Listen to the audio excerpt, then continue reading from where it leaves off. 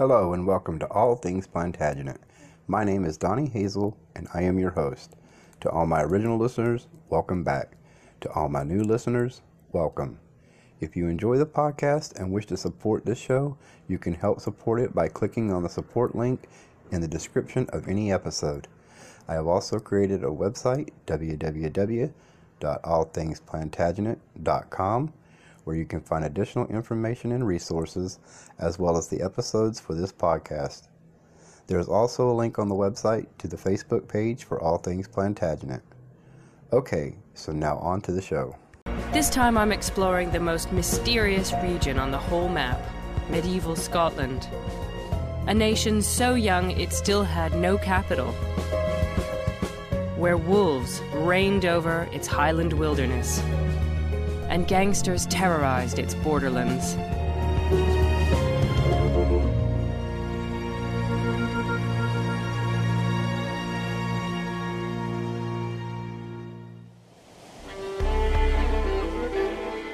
My journey begins just off the wild east coast of Scotland. I'm heading 5 miles out from the Firth of Forth into the unpredictable waters of the North Sea to a tiny island. Today, it's just a 45-minute trip, but the tidal currents and notoriously stormy seas made this a daunting trip for the medieval traveler.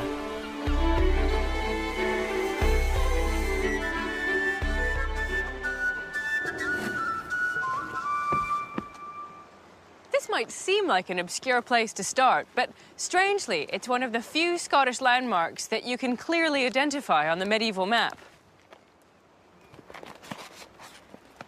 Scotland is unrecognizable, not simply because it has been drawn on its side, but even when you turn the map around, you only know it's meant to be Scotland when you see it together with England and Wales.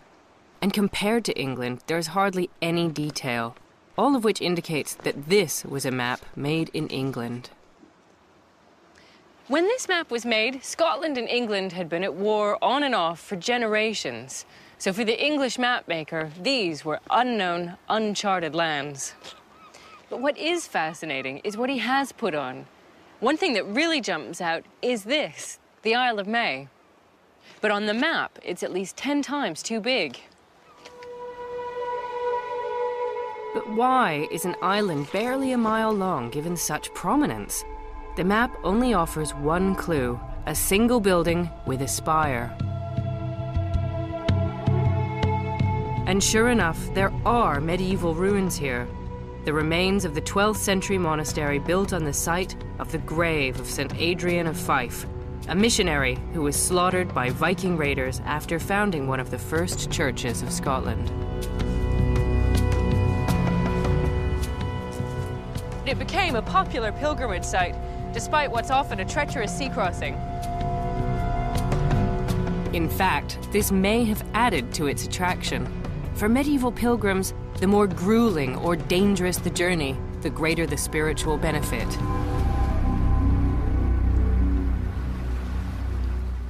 But the monastery alone may not account for the significance of the island.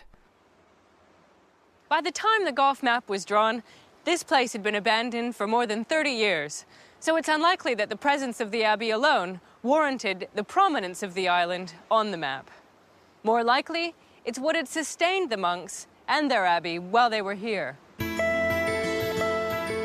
Records show that the monks had survived by collecting tithes and taxes from ships that had called at the nearby coastal towns of Petweenan, Anstruther, and Crail in Fife. These waters were on a major medieval shipping route, attracting vessels from all over Europe for a once proud industry that's now all but disappeared.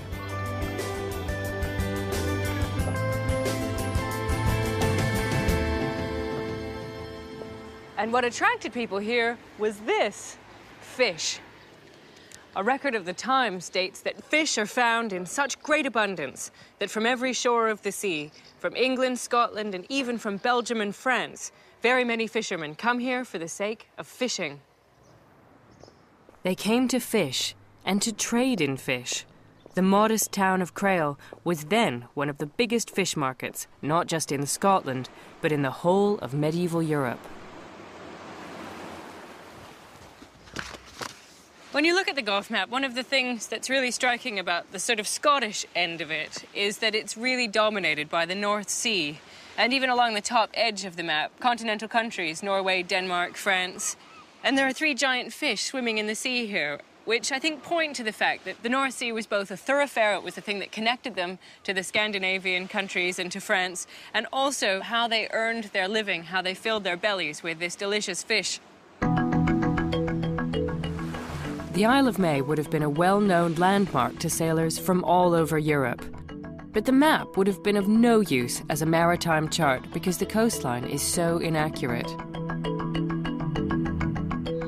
The island, which sits at the mouth of the Firth of Forth, is depicted way out in the North Sea, and key ports like Crail aren't even marked.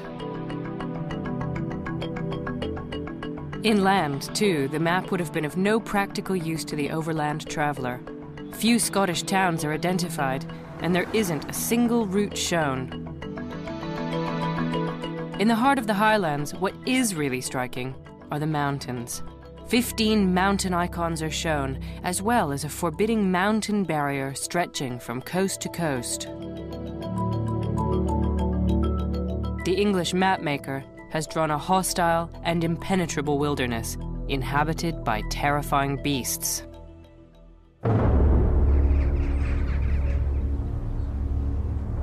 Maddened by greed, they kill whatever they find.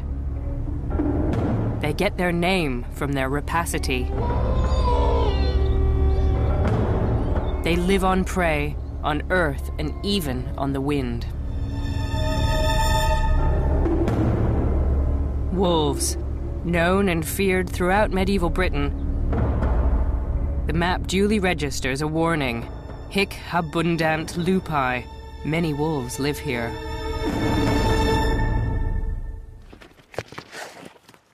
It's striking that in a British context, the Northern Highlands may well have been perceived for many years as a wilderness, an area that was a sort of almost untouchable, untamable.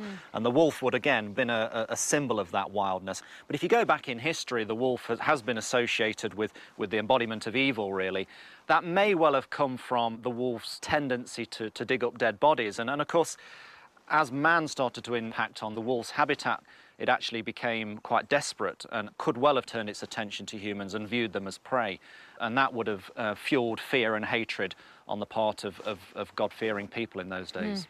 Inherently, we have this suspicion, if you like, of the wolf and perhaps more of what it symbolises rather than what it is.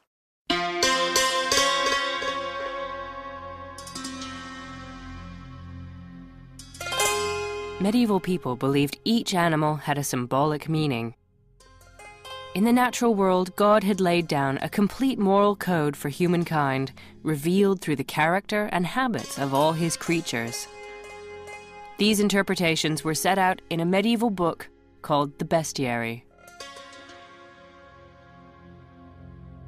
According to the Bestiary, the wolf was not only a savage predator, it was also evil, the embodiment of the devil himself, with eyes that shone like lanterns and the power to strike men dumb with its gaze. Wolves were depicted as rapacious beasts craving blood. Just like the devil, they circled the sheepfold of the faithful, intent on destroying their souls. The recommended procedure, should you be unlucky enough to run into a wild wolf, is a little bit surprising. The Bestiary recommends that you strip off all your clothes, place them in a pile on the ground, and then stand on top of them while banging 2 stones together. And the wolf, recognizing the religious symbolism of what you've just done, will head off into the forest. Casting off your clothes revealed your sin, while the noise of the stones would summon the apostles. And with the Lord on your side, the devilish beast could be defeated. Associations between death and the devil led wolves to be hunted mercilessly in medieval Britain, and by the 1700s, they were extinct.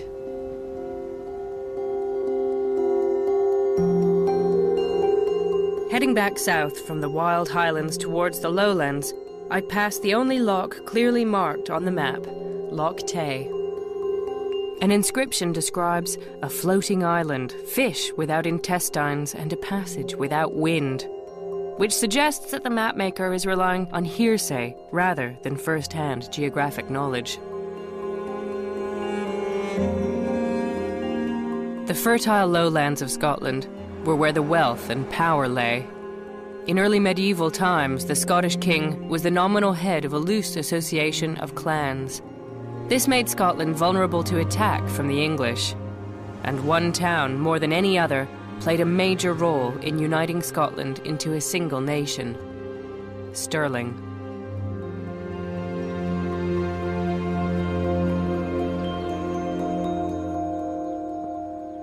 Medieval Stirling was quite a bustling town. Broad Street here was home to the local market, which was heaving with goods produced in this, one of Scotland's most fertile regions, and also with luxury goods imported from overseas. Stirling was strategically located, with its castle towering above the landscape. The mapmaker believed Scotland was cut in two by the Firth of Forth, and chose the bridge at Stirling as the only crossing point. He was wrong on the detail, but right about the importance of the bridge. Whoever held it could control all of Scotland. The only bit of the medieval castle that survives is this gatehouse, built in 1380. The rest was destroyed during long and bitter wars against English domination.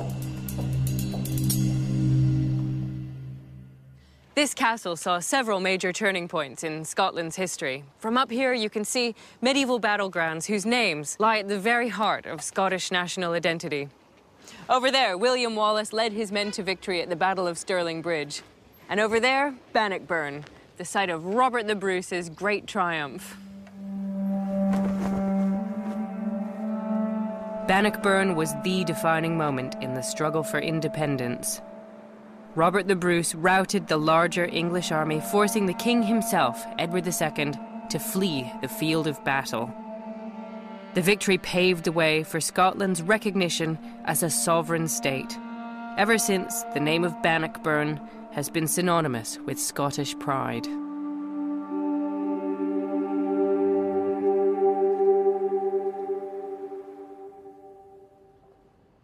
With the defeat of the English invaders, the Scottish royal court flourished at castles like Stirling, where some of their finest possessions are now being painstakingly recreated. Well, it's a 12-year project to weave 7 tapestries for Stirling Castle.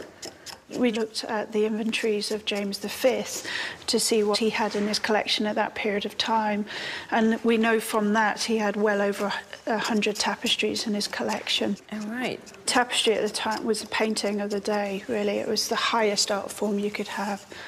The more silk and more gold they had, then the richer, the more wealthy they were. How long does it take to make something like the massive tapestry that we see behind us? That's taken 3 years, 4 months to weave. That's a team of 3 weavers working full-time.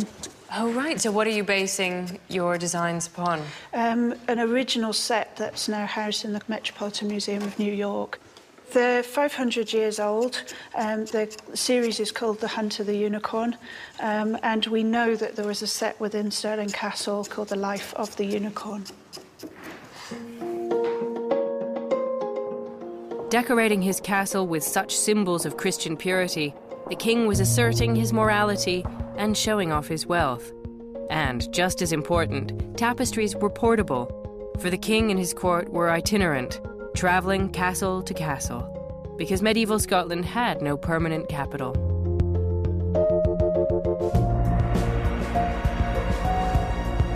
Around the time of the map, Scotland had far fewer towns than England, and most were tiny.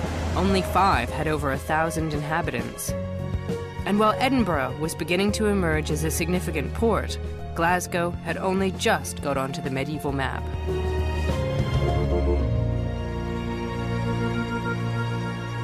Here in the east end of Glasgow is the oldest surviving cathedral in mainland Scotland. Obviously, it was built for the glory of God, but that's not all. It was also built for Scotland. The victories over the English at Bannockburn and Stirling had intensified the Scottish national pride, but its seeds were sown much earlier, with this cathedral. To counter the influence of the English church, David I, one of Scotland's most influential kings, established this cathedral in 1136. In doing so, he made the Scottish church independent of English influence. It was a tactical move and a statement of national identity. David was trying to build a new Scotland, a strong and independent nation. He needed a self-governing church, and this towering edifice symbolized his ambition.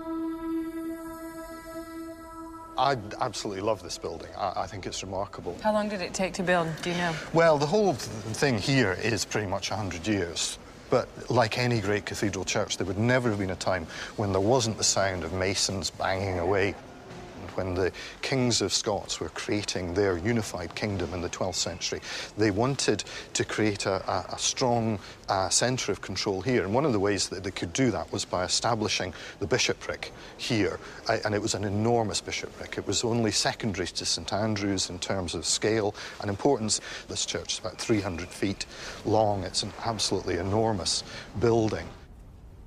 To lend it even more status, it was built on the site of the sacred tomb of the revered 6th century missionary, St Kentigern. The relics that the cathedral possessed of St Kentigern were the most precious objects that they had here. The burial place of the saint is actually on a lower level down below us.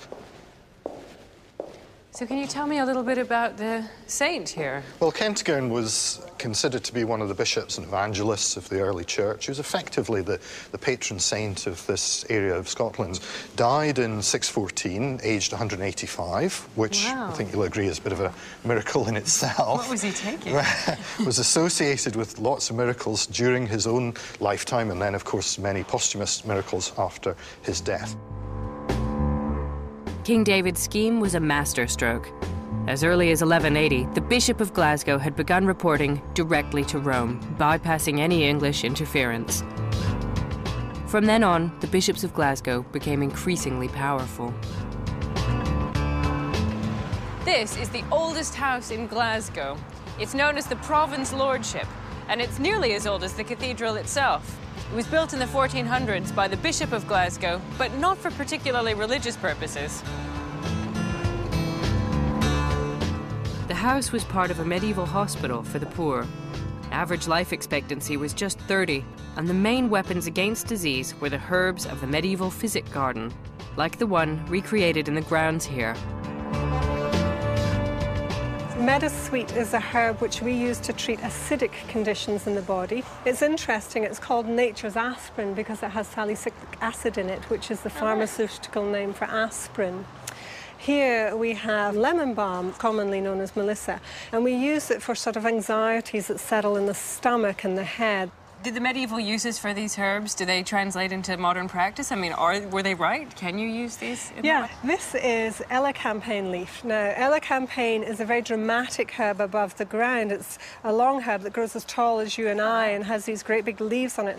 But in fact, it's the root that we use in medicine, and this is a real kind of Gorgon's head of elecampane root. It was used for phlegmatic, consumptive cough conditions like TB. These days we don't treat those conditions so much, but we do use this herb an awful lot in modern practice for chronic bronchitis through the winters. A very Scottish herb in that respect. We get very phlegmatic, damp chests in the winter. Elecampane root can be used externally in a plaster to treat neuralgias, sciatica, that kind of thing. Huh. So pop your wrist down, and that would just be bandaged around a neuralgic limb. And heat would be applied, either by, a warm stone or something like that, and the heat would help the actual elements to get into the tissue. Have a little nibble of this one.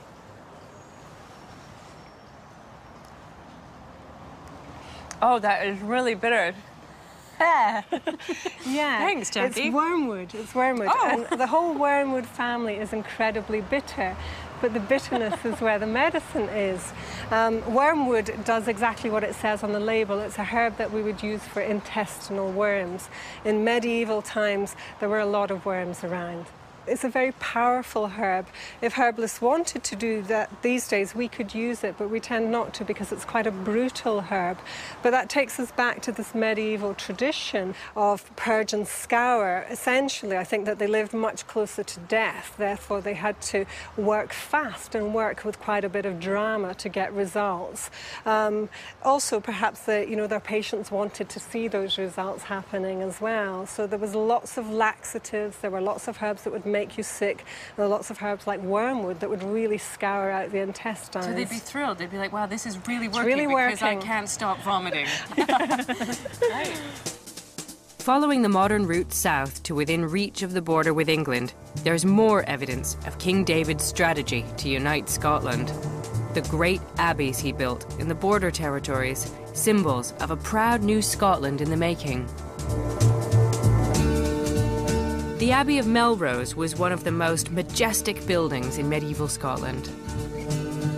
It's one of the 4 abbeys David built in this small region. Known as the border abbeys, they were the height of modernity, cutting-edge institutions, centres of learning, politics and commerce. Above all, they brought prestige.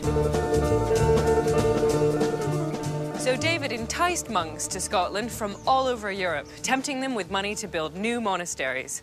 He knew that these monasteries would bring with them culture, wealth and security. More importantly, he realized that building them here, right on the border, would send a powerful message to the English, just a few miles that way. It was such an important statement for King David, he almost broke the treasury building them. The ruins only hint at their former grandeur. And Melrose, built in 1136, was one of the richest in Scotland, eventually owning 20,000 acres of the surrounding land.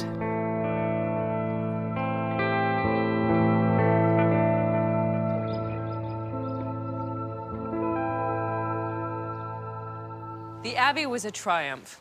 The monks introduced new farming techniques to the locals and made Melrose one of the biggest wool producers in Europe. The border abbeys were prime targets for the English, who completely destroyed Melrose in 1322. At great expense, Robert the Bruce rebuilt it. He was so attached to it, he even decreed his heart should be buried here.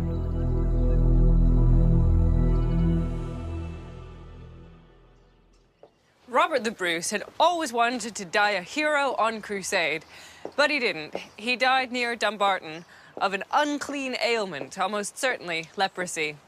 But his dying wishes were honored when his heart was placed inside a casket and taken on crusade against the Muslims in Spain. It didn't do them much good, though. Before they rode into battle, they hurled Bruce's casket before them, crying, "Wherever Bruce goes, Scotland follows." And then they rode into battle and were promptly butchered.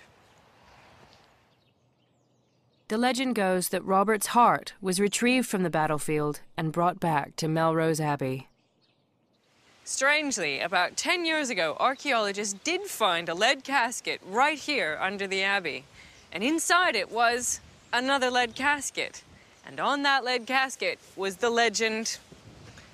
The enclosed lead casket containing a heart was found beneath the chapter house floor, March 1921, by His Majesty's Office of Works. That heart was reburied here on the anniversary of Robert the Bruce's celebrated victory over the English at Bannockburn. But of course, nobody really can be sure if this even is Robert the Bruce's heart.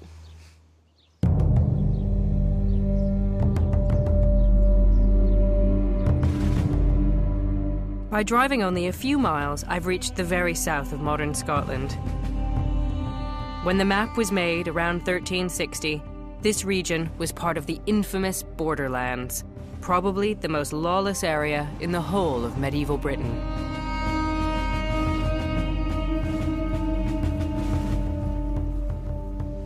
No English mapmaker could possibly have made it this far north. These borderlands were for the very brave or for the very foolish. Generations of warfare between England and Scotland made life here so risky, locals needed access to a place like this to stand any chance of surviving. A mini-fortress known as a Peel Tower.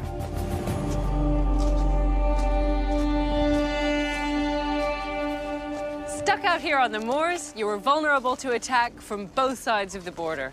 Raiders would sweep through, burn your crops and steal your livestock, only to be followed a couple months later by a retaliating attack from the other side. It was relentless.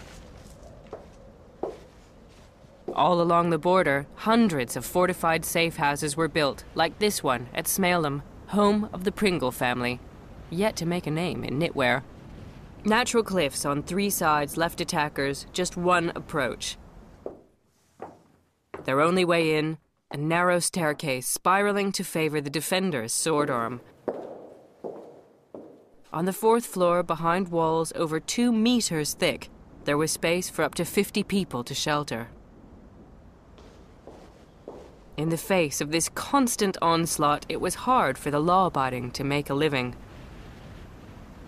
With their livelihoods in ruin, many of the border families turned to shadier professions. Cattle rustling, robbery, and racketeering became some of the only lucrative careers around here.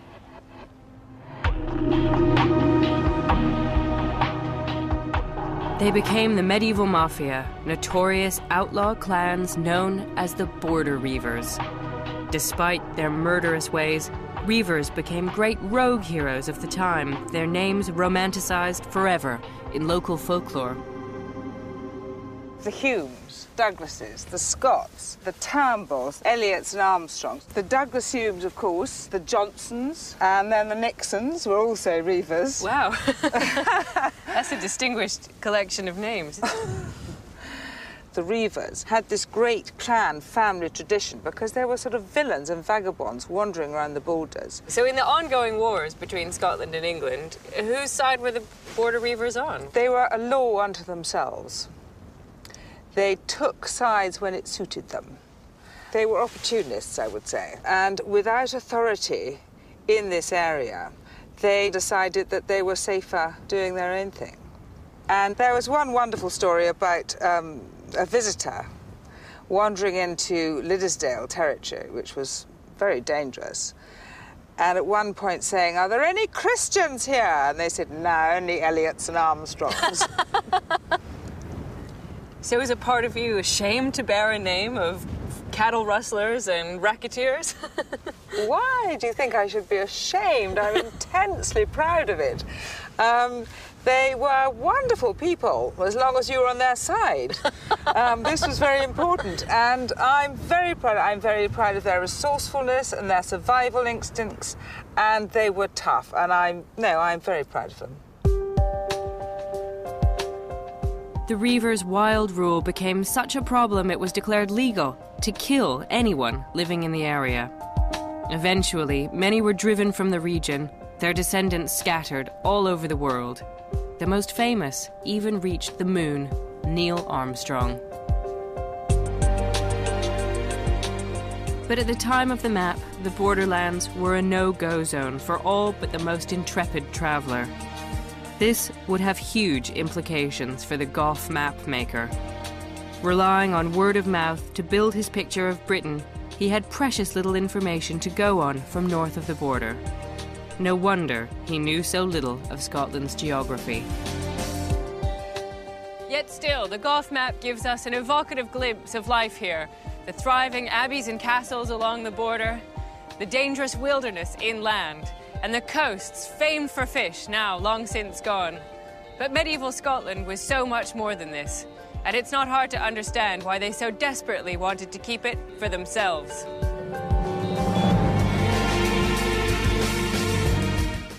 And the final part of the search for medieval Britain is next week at 7:30. Taking one last trip inside the medieval mind at 9 this evening with a look at power. But first, the percussion category final for the Young Musician of the Year, next.